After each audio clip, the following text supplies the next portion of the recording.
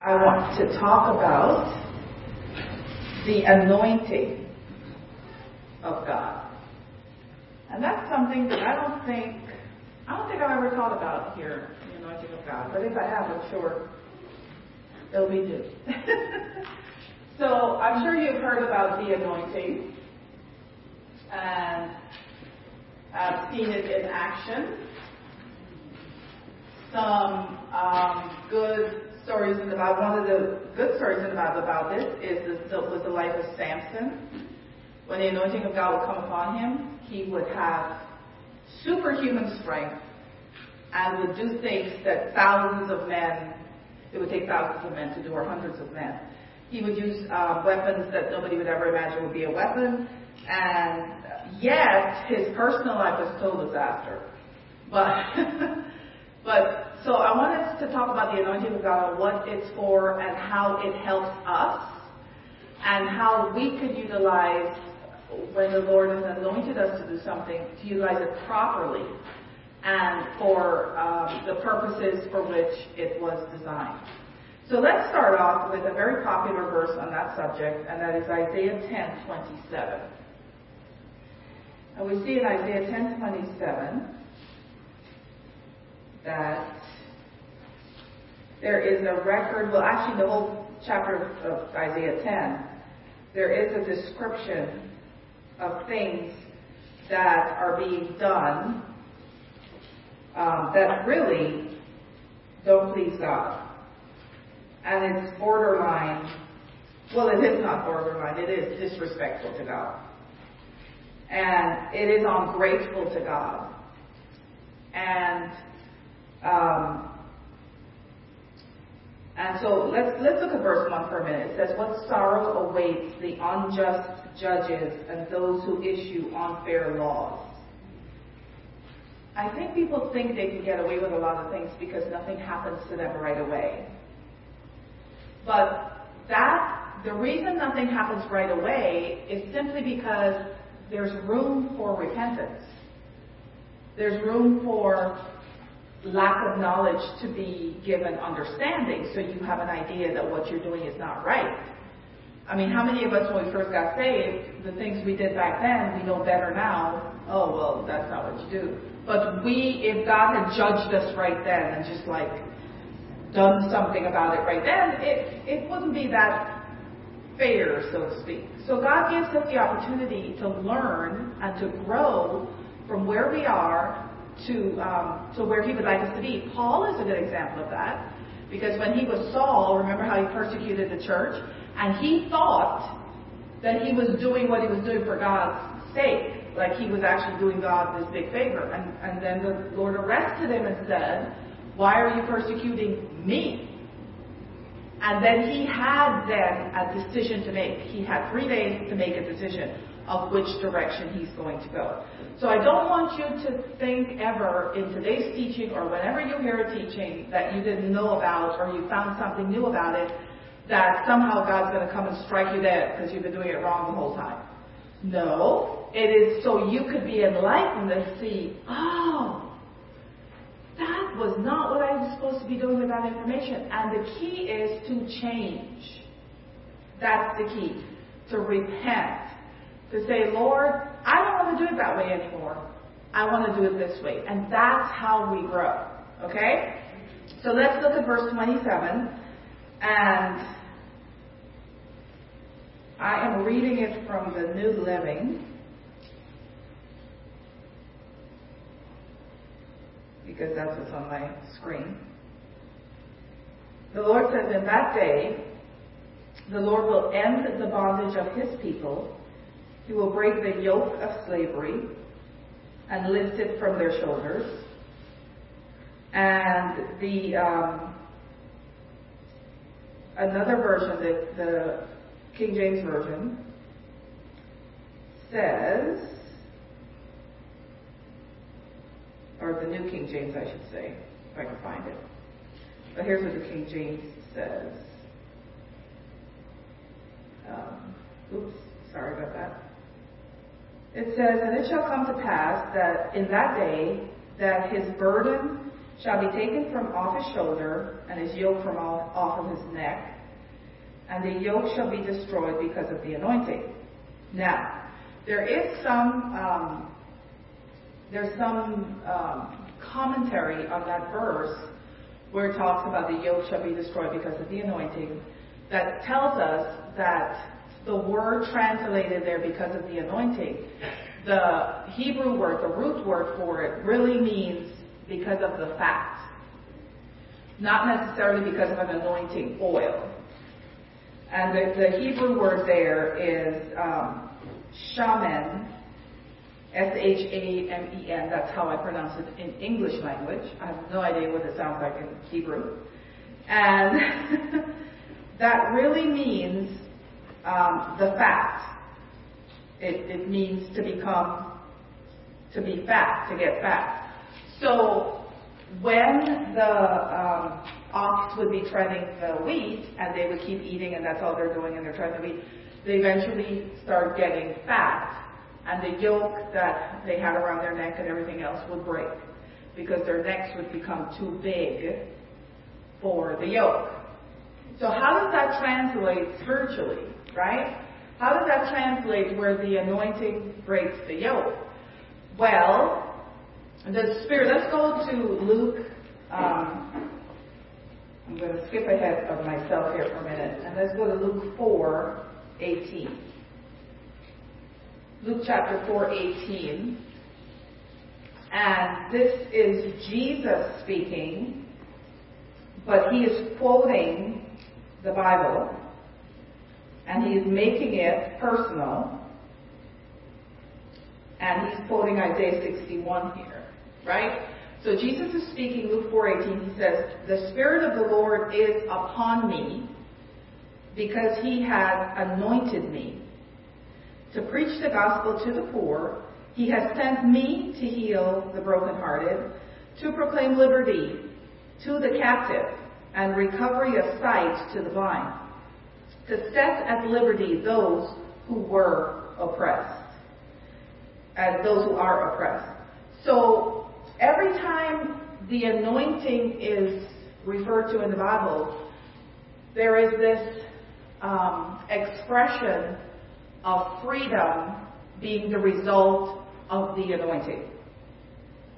So in the case of Isaiah, where it talks about the ox, with the reference to the yoke being destroyed because of the anointing, it is being destroyed because of the fatness. So how do we gain the fat, so to speak, to destroy the yoke as far as personally doing it?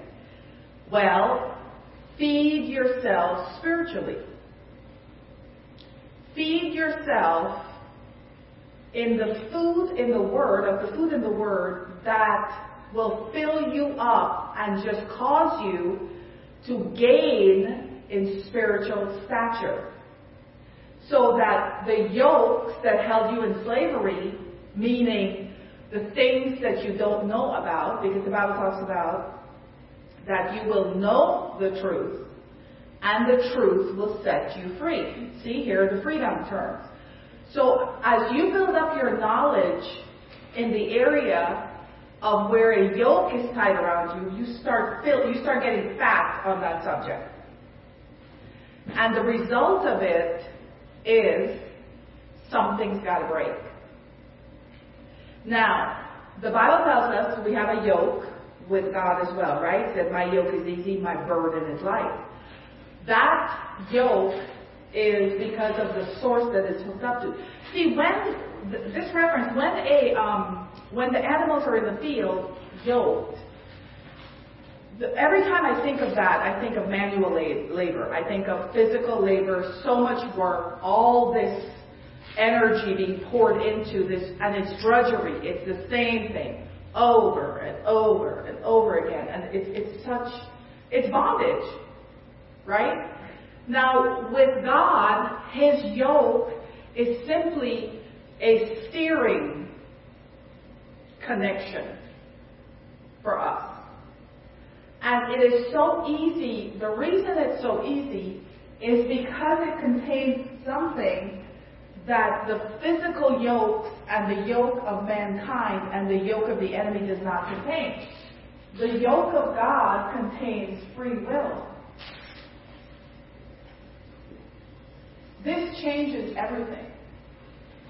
An animal does not have free will. They're under our dominion. They do what we tell them to do. But people have translated that to people. And we have to be careful because we are people and we have free will.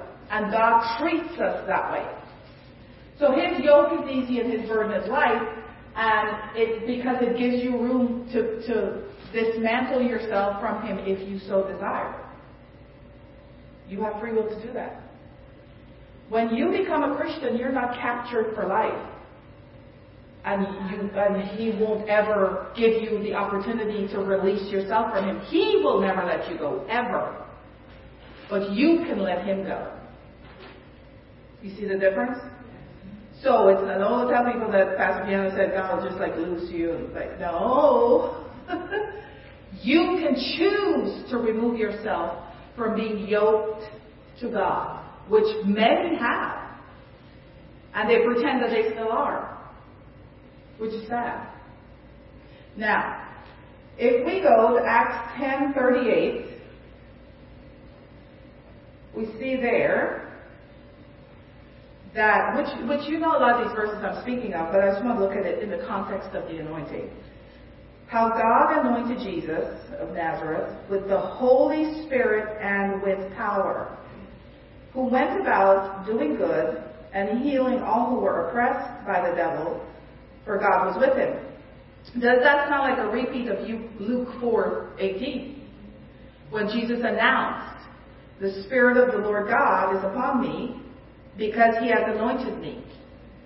So the Holy Spirit comes upon us for that anointing to work.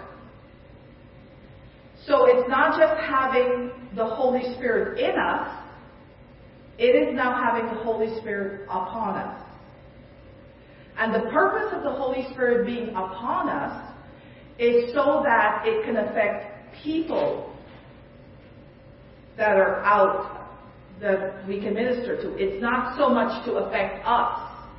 For example, Samson is a good example, right? Samson, who was so anointed and so strong, was taken down by a woman and batting of her eyelashes and speaking of her words. And but yet he had the anointing. It would come upon him to do things, that God had called him to do. So people can get caught up and get arrogant and get all like, ooh, I'm so special because I have the anointing. Well, you have to be careful because that anointing was given to you for people. Now, in the same vein, for you to think that you're not good enough to walk in an anointing from God, that's just as bad as saying, look how great I am because I have the anointing. The enemy doesn't capture too many people with that, how great thou art. And when he does, everybody knows about it. But he captures many more secretly with the how unworthy I am. And both are not serving the purposes of God. Right? We know this because you remember in the book of Jeremiah, where he said, I'm just a boy. I can't do what you're telling me to do. And then God had to let him know, I knew you from before your mother's womb. I called you from then. So what are you telling me now? You see this? So when we think we don't qualify, it hinders us from fulfilling God's plan for us. And that means now there's people that God wanted to touch with our lives, and it's not happening. Now, if you've watched lately what's going on in the world, you can see how the influence of one person could change entire nations. And it doesn't have to be a good influence either. The bad influences do their job as well. But people would be deceived by the enemy's power working through people. Well, what do you think would happen to people if they were able to glean from God's power working through us?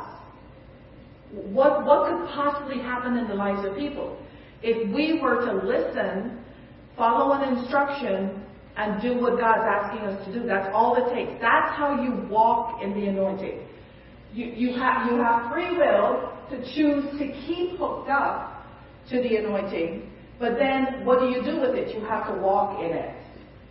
And that's what Jesus was doing, right? Jesus was walking in the anointing as they pointed out in Acts 10:38.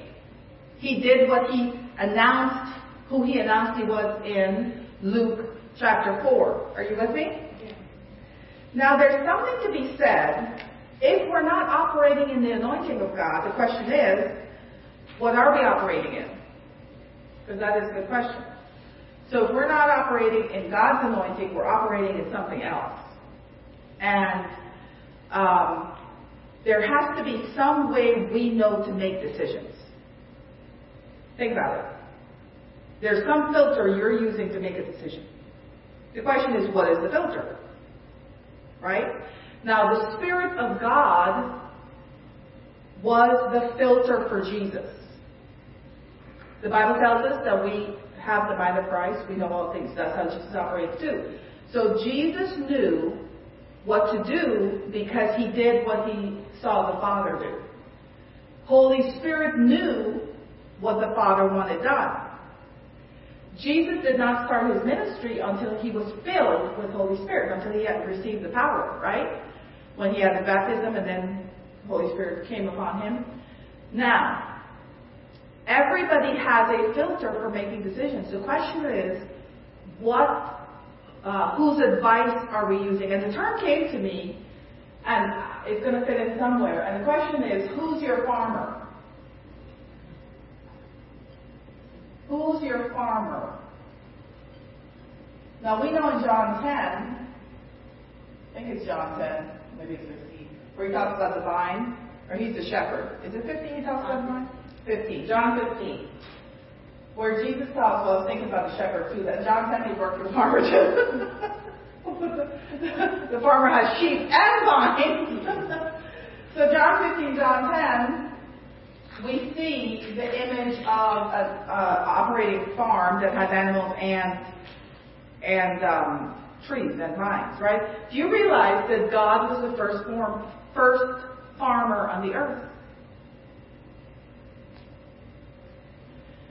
And he was the first cattle rearer. He's the one who started all of it, right? So when Cain and Abel were doing their thing, they were just doing what God already. God started it. God's the one who planted trees and called it up from the earth and stuff, right? Right. He was the one who made the animals. So, who's your farmer determines what type of a life you're going to live. Now, I'm sure you're aware there are some farms that, wow, nobody would ever want to live there. No animal, right? You just like mourn for the animals when you find out they live on that farm. And there's some farms, it's just like, wow, it's like a piece of heaven. You know, they have it so beautiful. Well, our Father, He's created Psalm 23. That's the environment of His farm. Right?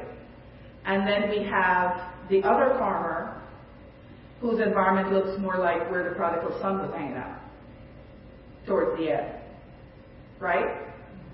And so the question now is, who do we get fed from?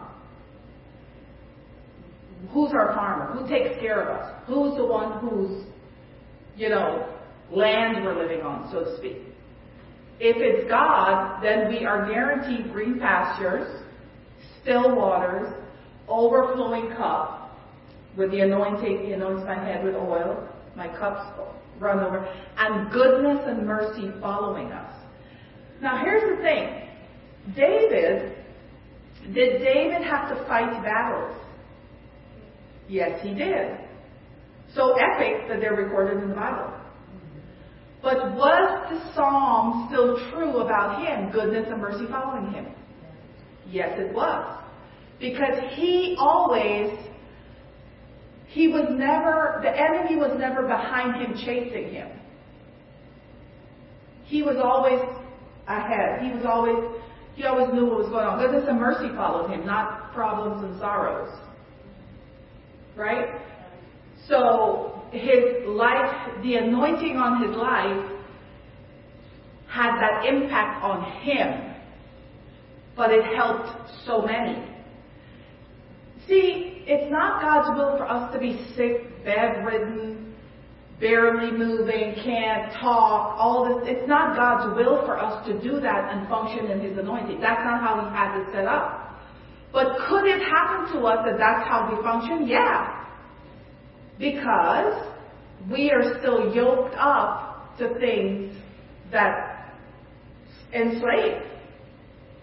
Now, is God doing something to us and punishing us because of it? No. Because most likely we don't have a clue. But here's the difference. When He gives you light on a subject, use the light. Don't go back in the darkness. If you don't know what to do with the information, ask Him. Ask Him to show you what to do with the information. I do that so many times. And I'm going to tell you, sometimes I would read a verse and I'd be like, I really want to know what this really means. And then I would turn on my computer and want to listen to songs or something on YouTube, and a ministry message would pop up. And do you know that the teaching on the subject I was just asking a question about, I wonder what this means? But if we never consider it, then God can't send an answer. If He sent an answer to something we never asked a question about, we would discard the answer. We wouldn't know what to do with it. We'd never use it. It would be lost. But when we become curious about God's Word, what it says, how does it work, He will give us answers. And you have to be confident in this. You have to know that when you call on Him, He hears you. That's what the Bible tells us. So it's not like you are trying to figure out the answer on your own, and then if you can't come up with a good one, you're going to go ask God. Like, to me, that's too much work. I'm thinking, I remember when we were in Tennessee, there was this family that got saved. And they were like, maybe in their 30s or 40s. They must have been in their 40s, right? And they had just gotten saved. They'd never been to church in their life, right? So they start coming to the church. And somehow they liked hanging out with Doug and I, and they'd ask us questions and stuff. And one day I looked at them and I said to them, I just don't understand. You went your whole life and you never, knew about God? You had no, they never went to church as kids, nothing. They had no God in their life. And I'm like, and you live in America? Well, that's the first shock. You live in America, in the South. Never, had, any kind of curiosity or anybody? No, we didn't. Wow. So, how did you make life decisions? I don't know what I would do if I didn't have the Holy Spirit to ask you questions. I really don't know what I would do. I feel wow, I couldn't really make decisions for myself because I'd asked God about everything. And they were like, well, that's why we would smoke, we would do drugs, because we were so bogged that we didn't know what to do. So in order to just kind of let it go, we would just, do drugs, and then when we get out of it, we'd have the same problems, and then we'd have to do more and more and more. So their whole life were a mess. And then when they met Jesus, they were on fire. Because this is wow. And I thought, man, how many people live like this their whole life, not knowing what Jesus could help them do, what the Holy Spirit, the questions the Holy Spirit could help them answer. They just don't know anything. And part of that problem is the people who got anointed to set out to talk about this are so concerned about their disqualification that they never stop to ask God, how do I get qualified? Even if that's your problem, even if you're thinking, I'm just not worthy, I'm not good enough. Well, at least Jeremiah asked. He talked it out loud so God can answer. But I think sometimes when people say these whiny things, they're not looking for an answer. They're looking for agreement. And then when there's no agreement, they get upset. And then they leave the church because nobody understands them there. Or they leave the group, or they leave that friend group, or they unfriend somebody on Facebook, or whatever. the going thing is today. But you detach yourself from the people who don't agree with the yoke of slavery in your life. And this is important for you to recognize, for me to recognize, is who is our farmer? Who are we working for? Whose place are we building up? You see, like, who are we doing things for that they're getting a benefit out of our life? You know, when we self-analyze and spend hours just loathing ourselves and what we should have been, and what we could have been, and how we would, who does that benefit? I'll tell you who it benefits, most likely your doctor, maybe. Your psychologist, maybe the drug company. They get a lot of benefits out of these actions because you end up making yourself sick, right? But even the, favorite foods could be a beneficiary of these actions we do. But God has a better way. It's not that you should never say, man, I don't know about me doing this. Well, stretch. Ask God, how do you want me to do this? How is he, like, really? You see what I'm saying? But if we don't bring God's help in, we are staying hooked to a yoke and bondage that is just wearing us down. And if you don't fatten yourself with the Word of God, it's not going to get any better. That's just what's going to happen. You're just going to keep in the same situation, right? There's some good news for you. Now, let's go to James. Let's go to James chapter 3. And I want you to look at the concept of wisdom. Because who your farmer is determines the type of farming practices that you do. Right? Do you remember Laban the farmer? Well, I call the cattle people farmers too. Is that correct? Yeah, okay. They're farmers. That's all right. So Laban had Jacob working for him. Jacob, who was in the line of Abraham, Isaac, Jacob, right? Laban did not recognize that in Jacob. Do you realize that? Laban never recognized the anointing of God on Jacob's life. And he, instead of Jacob benefiting for everything he did, he ended up having 10 times his wages changed on the work he did. And Laban ended up benefiting a lot from Jacob's presence there. He got both his daughters married off, got grandkids out of the deal, his farm expanded and grew, and he had other sons. He had sons. It wasn't like Jacob was the only guy that showed up, right? And thank God this guy showed up to help me with my farm. He had sons because you remember at the end when Jacob told him he's going to leave, he told his sons to take all the things Jacob said he would take and take it 3 days away. Take it backwards, 3 days away. And Jacob didn't go after those things. Do you realize that? Jacob did not go after the things. He got instructions from God. And God allowed Jacob to make Laban keep his word by God producing things right there that matched the description of the agreement that Laban made with Jacob. Do you see how God's system works? God's system works by if we would stay the course, when it looks like the thing God said he would do or the thing that God said was ours left and went away, God will still make things work out where the agreement that was made could still be kept. In the natural view of man, that could never happen. But in God's kingdom, that will always happen. And we see that in the story of the children of Israel when they were leaving Egypt. There was a road at the bottom of the sea. Nobody ever saw it. But it was there. And when the right time came, God told the sea, open the door. Let my people go through. Do you see how God operates? Now we have an entire Bible of 66 books that have all kinds of things like this in it. And yet, people want to know if God could use them.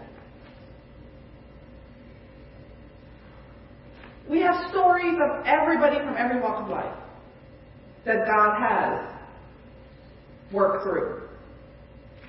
We have people who have said yes to God in the Bible and seen tremendous results. And yet we are wondering, what would happen if I do what God asked me to do? Now, what kind of wisdom do you think that is being utilized there? I mean, really, when we ask that kind of a question, what kind of wisdom is that? It's not the wisdom of God. Right? So let's look at James chapter 3. And we'll look at verse 13. I'm hitting you a little hard today, aren't I? I probably look stern too. But listen to me. We got to straighten some things out in us. Because what's happening in the world today, it's not just now happening. It's been a grinding at the wheel for people.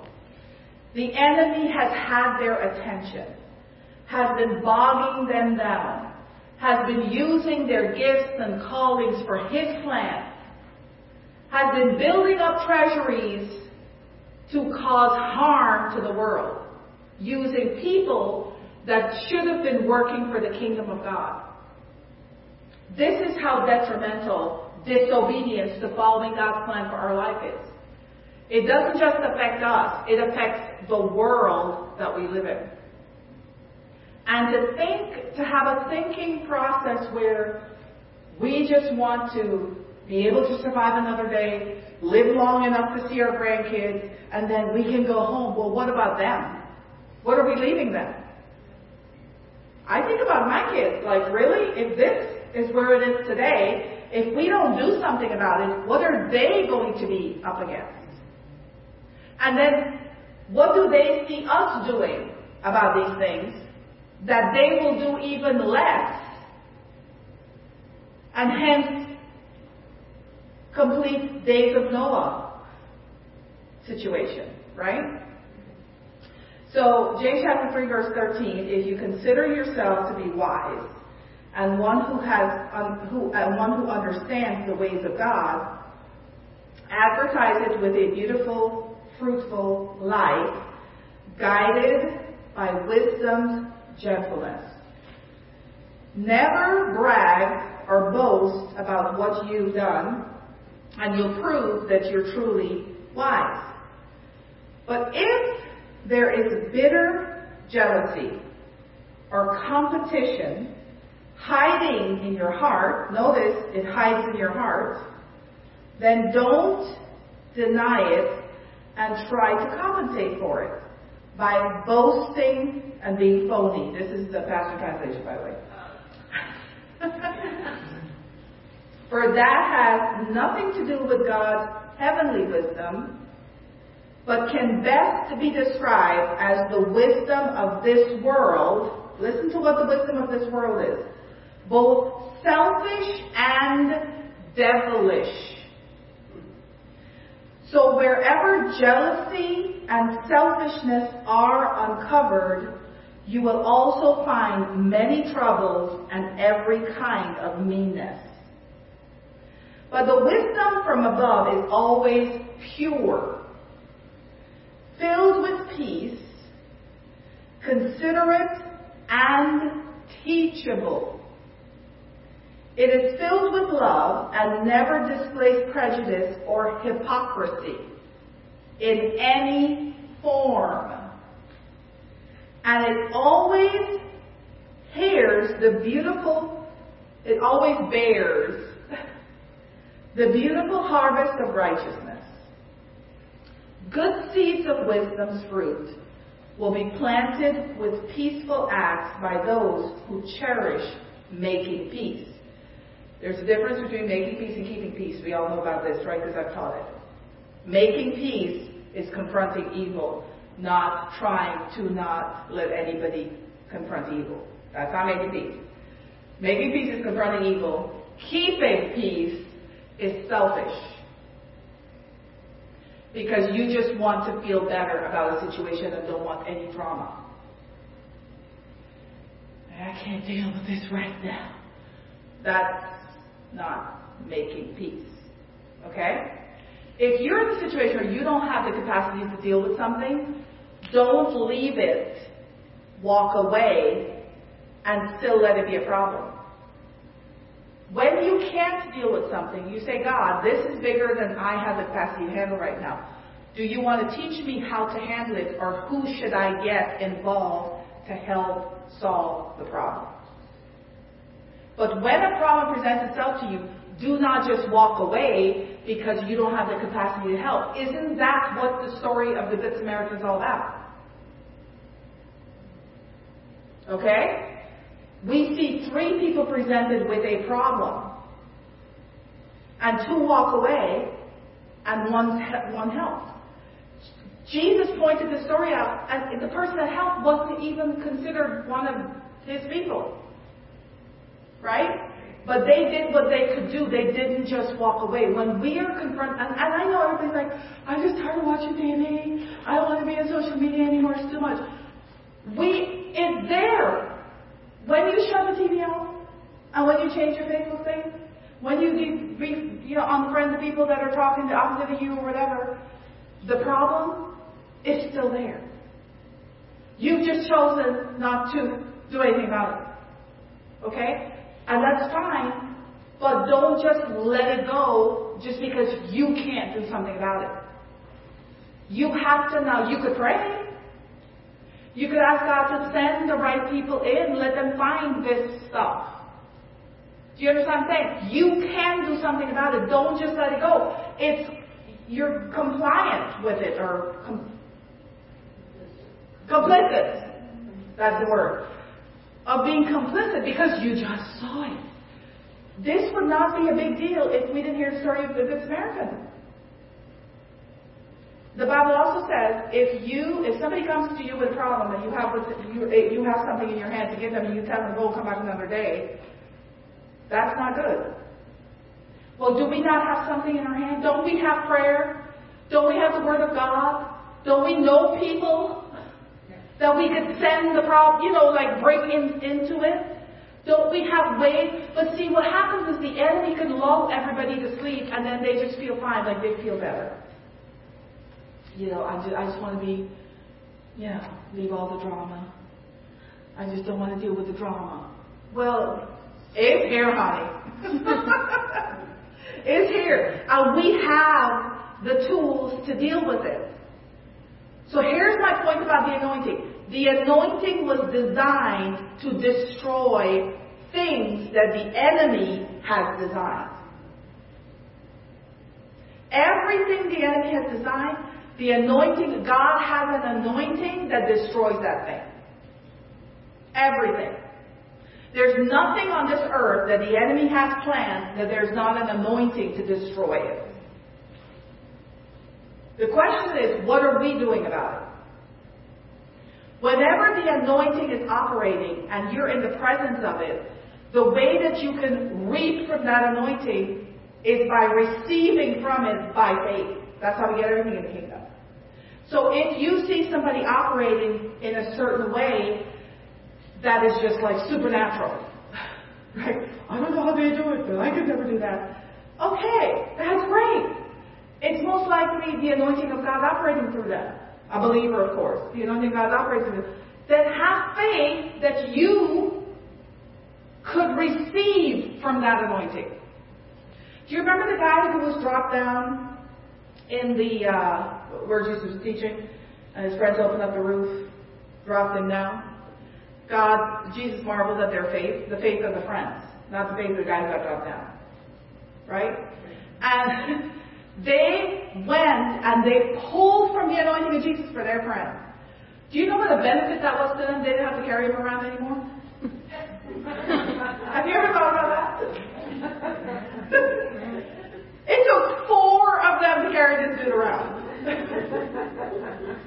That says a lot. Like, he needed people around him, I imagine. You know what I'm saying? Like, he would take them on their time. They're like, you know what? This one big effort, we're going to dig this room open. And we're sending this dude down. I'm sending him right in front of Jesus. Okay? We need to pull on the anointing of God like that. We have to pull it. We have to be grateful for it. We have to be marveled by it. I feel sometimes Christians are saved so long they just get lulled to sleep. Oh yeah, we've seen that before. Really? Really? That's what it's done to you? The wisdom from God has beautiful fruit to show for its results. That's the difference. Do you see the wisdom that's being operated on in the world today? Are you kidding me? Like, the wisdom that's going on, it's like, what it's done for me is show me just how foolish the wisdom of the world and the devilish wisdom is, which should give us hope and rejoicing. Because it's foolish. We have the wisdom of God. It was God's wisdom that captured 96 to 97% or 99% of the world's wealth and brought it to Egypt. It was the wisdom of God that did that. Through Joseph. One guy. Do you realize one man did what the entire wise men of a kingdom that was established, by the way, could not do? One guy. The one who was thrown in the pit. The one who was labeled slave. The one who was put in jail. All things labeled on him that was never who he was.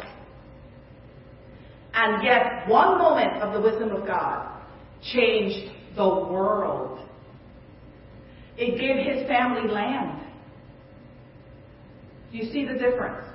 The wisdom of God. I don't want you guys to have access to the anointing of God and walk around just as lost, sad, depressed, and idealist like the rest of the world. There should be a difference in our results through this. And the best time the difference is noted is in a time of crisis. That's when it's seen the most. That's when it's seen the most. For example, in a famine, Isaac reaped 100-fold. In a famine. In a famine, the prophet had a woman's oil multiply. Remember that? That was in a famine. So during the times when the world is in distress, is when God's people will shine the most using His wisdom and His anointing on their life. The prophet was anointed by God to be a prophet, right? And their anointing operated during a time of crisis. The question is, what is your anointing doing? Do you even know if you have an anointing? Do you even acknowledge that God didn't want to give you an anointing? The anointing is simply the Holy Spirit coming upon us to do what God needs done. You remember how when Jesus had His disciples, the Bible says that He sent them out 2 by 2 to do the work of the ministry, to do what He was doing. And they came back and they were like, wow, even the demons are subject to us. You know, I really don't know why it's such a big deal to have demons be subject to you. Like, do you know how beneath us they are? When we think in that way, sometimes it could be that we expect, they're more powerful than us and we overpowered them. Well, they're not. You do realize that, right? Okay. They're not. So if you have like demonic oppression, like really, they're weak compared to the power that operates in you. What the Bible say? Greater is He that's in me than he that's in the world. Right. Right? So the anointing of God destroys the yoke of the enemy by us eating from God. Getting fat on the Word of God. Getting intoxicated by the Spirit of God. Do you know what it would be like to have a drunk ox? Every day the ox is drunk trying to plow your yard. You're going to let him go after a while. You're like, I can't handle this. Right?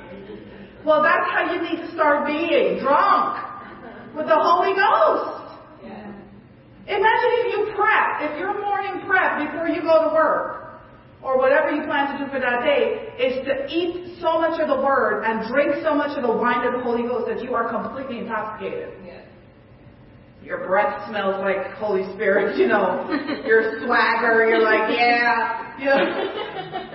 I mean, what would happen if we did that? Yeah. Tell me who's got a yoke big enough to put around us? Nobody. Nobody.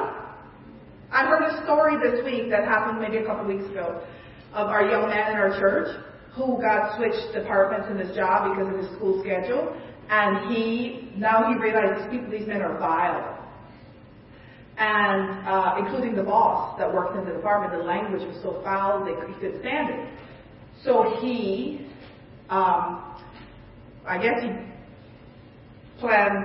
put up with it for a little bit, and then he eventually was greeting his former boss to say hi and mentioned what was going on to him. And he said, but I did have a talk with him, it's okay now. And the former boss said, no. Took him to the boss, and the boss that was vile got fired. Right? But here's the catch. Here's what I said to the young man, because this is the flip side of it. See, when you win a battle against the enemy, he is a sore loser. As we can see. He's lost, but here we are. So you remember how the Bible says you have to be wise to the wiles of the enemy? Don't be ignorant. Right? Okay.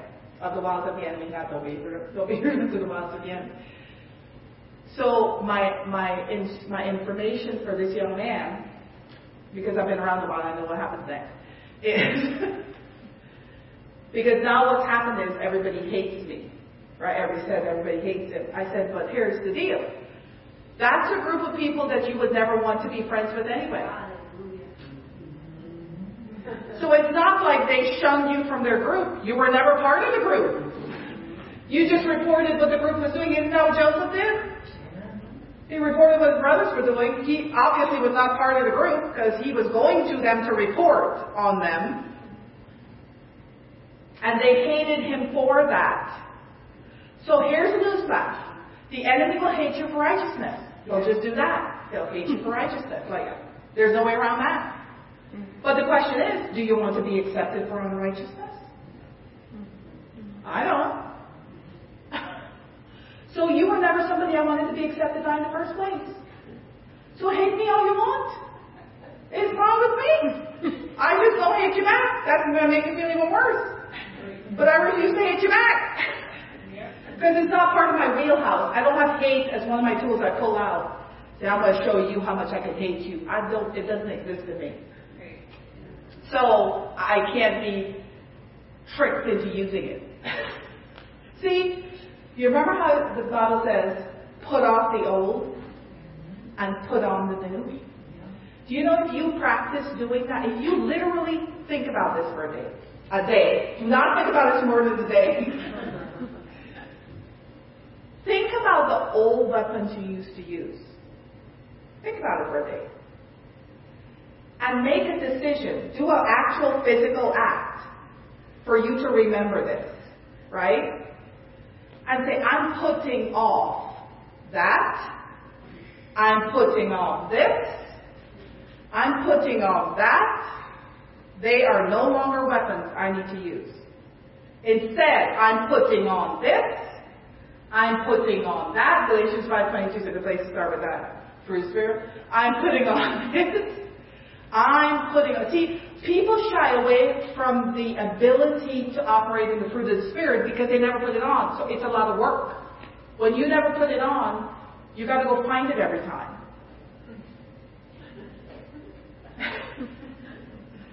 But if you're wearing it, it's not really far to look.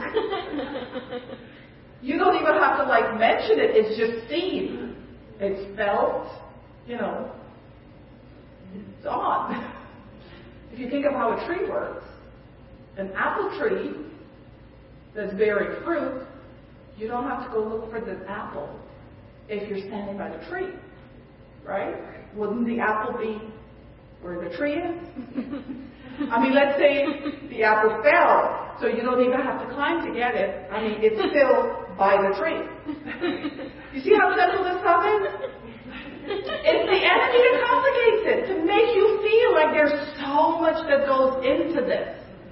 Imagine if we had to be the ones that turn our dark spirit into light. Oh, my goodness.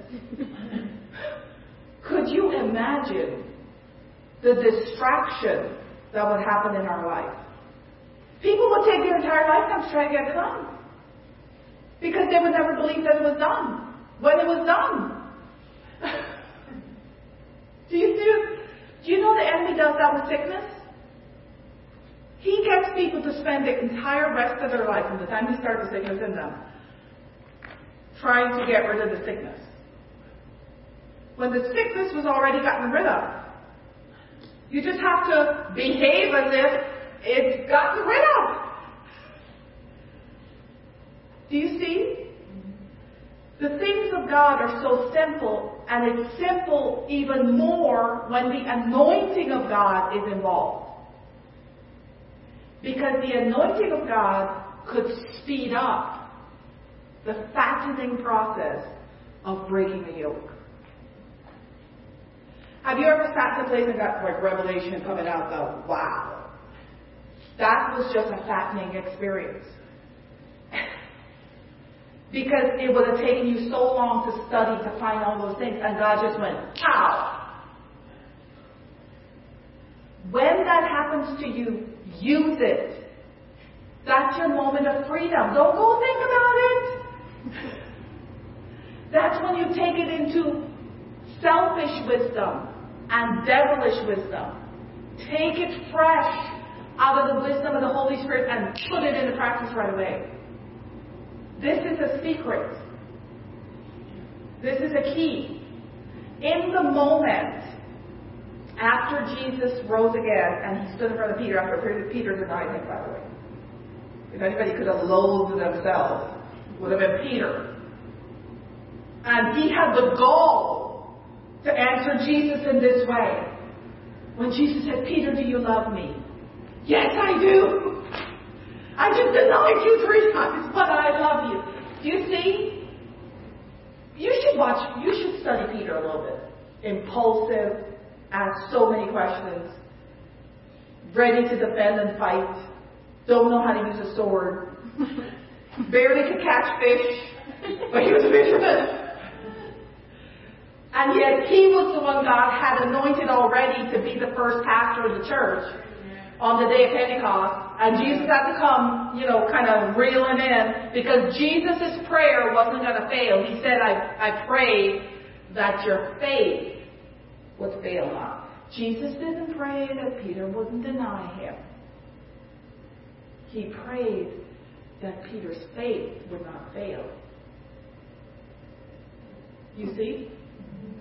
Jesus was not afraid of what the sifting of Peter would do from the enemy. Do you realize, unconsciously, ladies especially, you could pray prayers of fear concerning your children,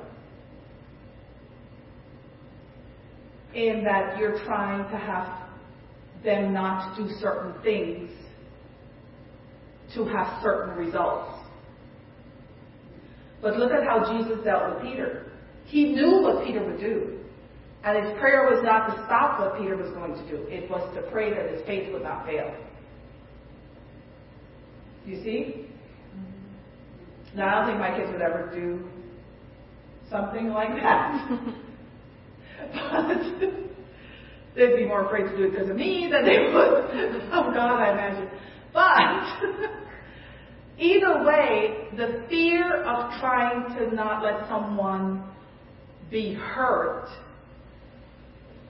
is, I'm going to use a strong word, it's evil. Because it's fear. It's not love like it's disguised to be. Right. It's a trap of evil. Do you see? So, you have to really consider when you're doing these prayers for your children and you're not getting results, the question is, what have you been praying? Because Job was doing sacrifices proactively for sins that weren't committed yet, just in case they were. And all the kids died. Right? I'd say that didn't work. Incidentally, at the end of the ordeal, God asked him to pray for his friends. So God didn't lose faith in his prayers. You see? But it was his prayers that got him into trouble in the first place. Because he said, the thing I feared the most has come upon me. He was praying and doing sacrifice in fear. So the question for you to ask yourself is, what activities are you doing in your life concerning your kids, family, job, situation in the world that you're practicing to not have something happen because of fear? I'd say that's a message for today, won't you? The reason why we're doing something is important because it tells who our farmer is. It tells whose farm we're working for. It tells where we're planting our stuff. So if you don't have certain tools in your toolbox or ingredients in your cabinet, you can't make those things that involve them. You have to substitute. People take love and all that stuff out and they substitute with fear, worry, doubt, which you can get that cheaply in the world system. But it'll cost you. Whereas the things of God from his cabinet, you have to accept and receive it, and it doesn't cost you. It's free. And that's why people think it's cheap. It's the most potent things you can possess in your life. Do you know how powerful it is to have someone accuse you, ridicule you, call you all kinds of names, tell you you're a hater, and you not respond in hate? How powerful is that? It doesn't exist in the world system. Why do we have a justice system? Because people don't walk in love. So they commit crimes. And even the people who are being put in prison for their religion around the world, for their Christianity, that's still happening because someone is not walking in love and punishing them for being a Christian. So all these systems are set up by the world, and the church are like, oh, the end of the world is coming. The Antichrist is rising.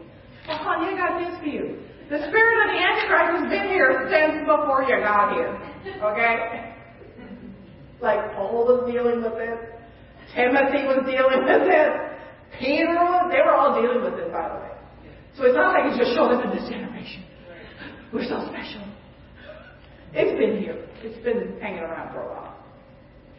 It doesn't know the times and seasons. We know. The Spirit of God does. We give too much credit to the enemy and put no value in the anointing of God.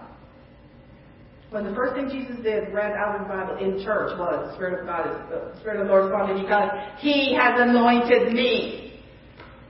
Now, when you see me, that's what's going to be operating. The anointing. That's what He was telling them. And their response was, wow, we've never heard anybody spoke with such, wow, and then the next scripture they wanted to kill him. Read it, you'll see. The question is, what do we think about the anointing of God concerning us? Do we think you have to be holy? Oh, so holy. And you've been on a quest to be that way? Do you think the increase of the anointing comes by just how good you are? You know, and then every time you make a mistake and spoke of too high a volume of a word, then you're right back to square one. Like, what is the criteria for the anointing of God operating in your life? Like, you need to ask yourself this question for real. Is it because what prayers weren't answered? So for some reason, because your prayers on a certain subject were not answered, that means the anointing of God can't work through you. I mean, Samson did a lot of stuff while he was doing a lot of stuff. I'm just saying. It doesn't mean that's how God operates today, because you got to have the Holy Spirit in you, that will come upon you. So there is a criteria there. But I'm just saying, I think we disqualify ourselves based on the wisdom of the world, which is evil, and not on the wisdom of God. We disqualify ourselves based on the news media, the social culture of what a Christian should look like, talk like, and behave like, and not how the Word of God shows us how some of His anointed people behave. Think about the prophet that called on fire in front of a group of people, the whole country practically, I imagine. They were all there. Burned up, killed people, the fire of God. One prophet called it down. That wasn't socially acceptable. That's a long jail time. What I'm saying is, we have to be careful that we don't put out the fire of God in us and pick up the quenching of the world system in our lives. That's what we've got to do. We can't talk to our kids like, oh, now, you know, don't try to make anybody mad. Don't wear anything red. Let alone a cap. Just don't put it on. Don't do this. Don't say anything about America. Really? Don't stir the water. You know, Josiah we used to go back to school, and he found out he has to wear a mask. And so he says, I'm going to be taking that off. I said, well, he goes, what happens if I take it off? And somebody said, well, they'll probably send you home. He goes, you mean I get to go home if I take it off? Well, then, so then somebody said something else might happen. He said, well, I'm just going to have to sue them. I'm like, my gosh, where'd you get that from? I don't know where you got that from. We don't go around suing people, but he apparently does. So, but I like when somebody could talk back like that about these bondages that are being put forth as aids and help, and it's to help your friend. It's you help us, help you. All these slogans of nonsense. Yes. Yeah. I mean, seriously. I'm good. You don't need to help me. I'm fine. But, help yourself if you so desire. I'm not withholding your help from you. Amen. But don't tell me that you're going to put me in bondage so I can be helped. Isn't that what abusive men tell women all the time? Yes. Do this because I'm helping you. Isn't that what bosses tell people who work for them? Do it this way because then you can keep a job.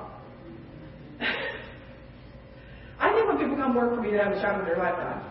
Because I don't tell them how to do things. I just tell them to do that. I don't tell them how it could be done. I kind of leave them to their own devices. Except if I specifically want things out a particular way, I'll let you know. But other than that, figure out how to get it done. I don't know. That's why I heard you. Right, Miss Lisa? But the thing is, that's what Jesus did to a lot of disciples. He's like, we need to feed the people. What's he talking about? How are we going to feed them? Well, let's find food and show him the showing of what food really exists, because he doesn't realize where he is. Here, we found the lunch. This is all there is. Okay, that'll work. Oh. You see? This is the when we have to show the power of God multiplying 5 loaves and 2 fish. Don't you think now's the time to do that? You know, how churches can stay open, how businesses don't have to fail. All these things, this is the time when it can show. This is the time when we can show the world what the power of God can do. This is the time. Of any time, it is the darkest of time. What do you think life will look like? I'm stirring you up so you don't fall into the darkness and live like people who have no light.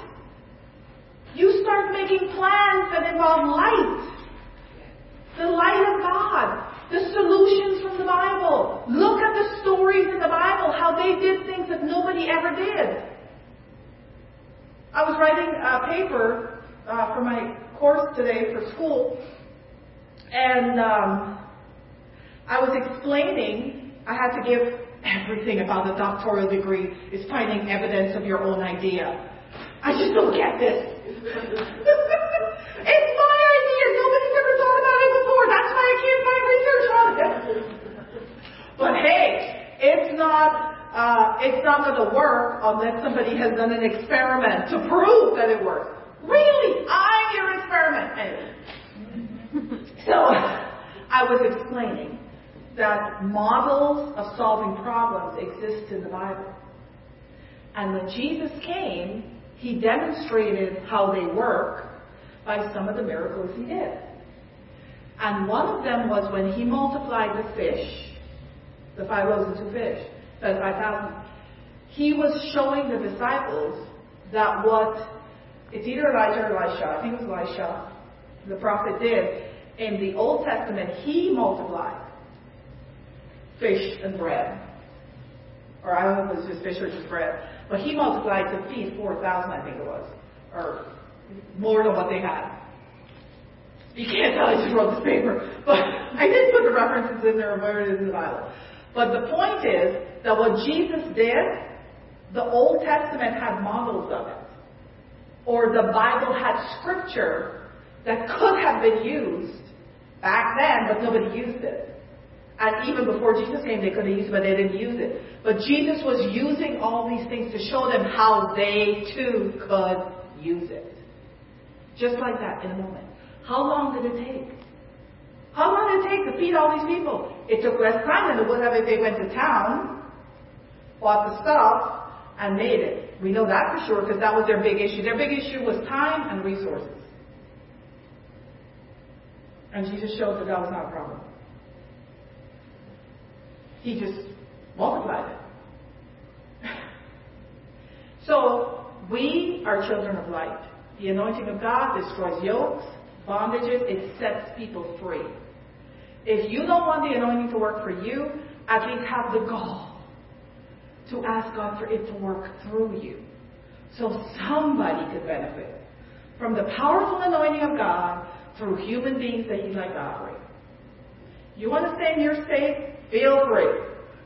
But at least give God the opportunity to work through you. So if you're somewhere that nobody else could be and you happen to be there, He could simply help somebody else through you. How about if we put it that way? Then you don't have to qualify yourself and get yourself all psyched up to be qualified to do it. Do you know when the anointing came on some people? They did things that they would never do normally, and they didn't have to try to do it because they never knew they could do it. It just happened. When Moses in the wilderness, God told him, get the leaders of the tribes to come here and make a group or whatever. And he said, well, you remember Moses was like stressing himself out, solving everybody's problems. And the Lord said, I'm going to put your spirit on them so they could solve problems like you're solving problems. So you don't have to be the only one doing it. And so he gathered the leaders and stood there. Then God showed up and took from His spirit and gave to them, and they started prophesying. And they never prophesied before. And even 2 of the leaders that didn't quite make it to the group yet, they were still in their camp, they started prophesying right where they were. You see how this stuff works? Defies the human mind. When the Bible says there's no distance in the Spirit, believe that there is no distance in the Spirit. Just believe. You don't have to figure out how. How is there no distance in the Spirit? There just isn't. So you could pray from here for anything, anywhere in the world, and it can work. Imagine that. Which unbeliever, no matter what life they think matters, could do that? Which person operating with devilish wisdom and under that type of demonic power could do that? The demons are not omnipresent. They have to transfer messages. Do you know how fast the Holy Spirit can work for us? Do you know He said He'll give us more than we could ask or think? Do you know that if you're in the midst of people who you don't want to hear what it is that you want to happen to them, do you know you could think it and the Holy Spirit pick up on it and do it? Do you know just talking in tongues right there in front of all your enemies could get the same thing done because they have no idea what the heck you're doing? While they're mocking what you're doing, stuff's happening. This is the power that we have. The thing is, you got to activate it to work in you. How do you activate it? Say yes. That's it. Here I am, Lord, send me. God's having a conversation with the prophet. Who will go? Who will go for me? Who? How many? Who will go for me? That shows you how God respects our free will so much that the obvious has to be asked.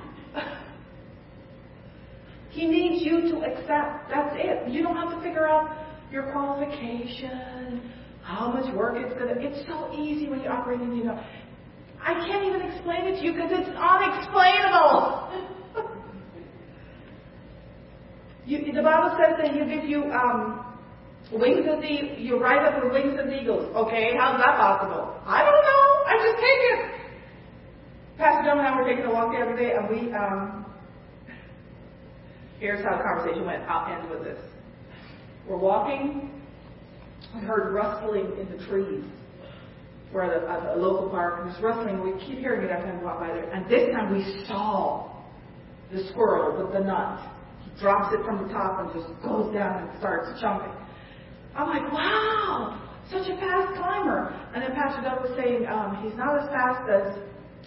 I think it's the cheetah that takes their prey up in the tree to eat. Right? Is that the cheetah? I went, the what? They do what? Oh, yeah. Casually, my husband tells me this. Really? They captured a prey. I said, well, what do they eat? Plants or something? I thought they ate, like, animals. Yeah, they do. A whole animal they'll take up in the tree. Wow. That seems like a lot of work. But the reason is, because they're the ones that know how to climb a tree with an animal between the teeth. The other animals that could attack them don't know how to do that. And I went, like even the lion doesn't know how to do that, right? I went, wait a minute! The Bible describes Jesus as the Lion of the tribe of Judah. But then the Bible also tells us that we can soar with wings as eagles. So there are times in your life, this is all free, this part's free. There are times in your life, you have to know when to be what? You have to know when you are to be a lion. And then you have to know when you are to be an eagle. The eagle can see the weather patterns. They're up high, they can see what's coming. And when you want to relocate quickly, eagle flight is what you need. But when there's a threat against your family, the herd, when there's a threat, you need the lion. Because the lion, is more in your face. So you need the lion. But if you try to be a lion when it's time to get to the next level, you could miss it. And you could practically mess it up. So So these are the things that are available to us. Do you think the wisdom of the world would know that? No. But the Holy Spirit can reveal that to us. So what do you think I'm doing? Evaluating. Tell me when to be a lion. Tell me when to be an eagle. How do I solve this problem? Is it a lion type solving? Or is it an eagle type solving? If you're not making strides in your life and you're stuck in one place, you might be operating like a lion when you should be operating like an eagle. So I would get all the scriptures out about eagles, what the Bible says about eagles. Read about it. Ask the Holy Spirit to reveal it to you. What do you need to do? If you're getting beat up, if you're constantly fighting the same battle, you might be trying to be an eagle above the problem. I just want to fly above the problem. When you need to be a lion. Because when you land, the problem's going to be right there. So you need to just get it over with, be a lion, get them out of the way, and then you can go fly and be an eagle. Do you see? That was in the Bible the whole time I've been a Christian, and I never saw it. Until the day I'm walking with my husband, saw the squirrel, go get the nut, and then the whole time. Do you see how easy that was? We got revelation on a major thing that will help us for the rest of our life from that moment. But we don't put God here and when we're prepping for this stuff. I constantly think of how God did stuff. I'm constantly thinking. I have to make myself stop thinking to go to sleep. And I'm always thinking, I never think in worry thoughts. Oh, what am I going to do? I don't know. If somebody asked me to think negatively and worry, I would have to think about it, of how to do it. Because I'm constantly thinking of what's possible. How something could be better. That's what I think about. I'm not better because I'm so lousy and I'm terrible. Better because it's got to get better now because I know how to do it this way, so there's got to be a better way that I could do it. This is what's available to us, ladies. Everybody got it? Yes. Your prayers for your kids might be a little different now and your job and stuff. You should, listen to me, if you're working somewhere that requires you to wear a mask, then anoint the thing for Christ's sake. Make it an element that could be used for the power of God to be transferred. Yeah. Have you ever thought about these things? Yeah. Everything the enemy thinks about and plans to get you, just whiplash him with it. This is all we got to do. Yeah. You have to start thinking this way. This complicit thinking is what gets us in trouble. That's what got Eve in trouble in the first place. So you can still keep the law and break the bondage all at the same time. Didn't the Hebrew boys get thrown in the fire? But wasn't there a testimony in the fire for the king to see? Your mask should be oozing out like fire. Whatever needs to be used up. People should be like falling over in the spirit and saying, "Come by with your mask on." You use it for God's will. Make it become an instrument, not a weapon against you. I have plans of what I'm going to do to Josiah's mask. I would tell him about it so he would say something. I would just do it and see what happens. But I don't plan for my son to be drowned in his own breath for many hours in a day, and I don't plan to teach him at home myself either. So we have a dilemma, don't we? So I've been thinking about solutions, and I got one in my head. I'm going to put to work. Let's pray. Father, we thank you for today. We give you praise and honor and glory. We thank you for your anointing that destroys yokes and bondages and sets people free. I pray, Father, that everyone at the sound of my voice, forever, perpetually, that hears this message, as they're listening to it, as they're sharing it with friends and family, that yokes of bondages will be destroyed, that the light of God will come and meet them, that the light of God will be turned on in their life, that the darkness of the enemy will have to be separated from them. I thank you, Lord, that demons are subject to the sound of my voice and they must leave people. they must leave and never come back. I thank you, Father, that your anointing is working in people's lives. In Jesus' name we pray. Amen and amen. Amen.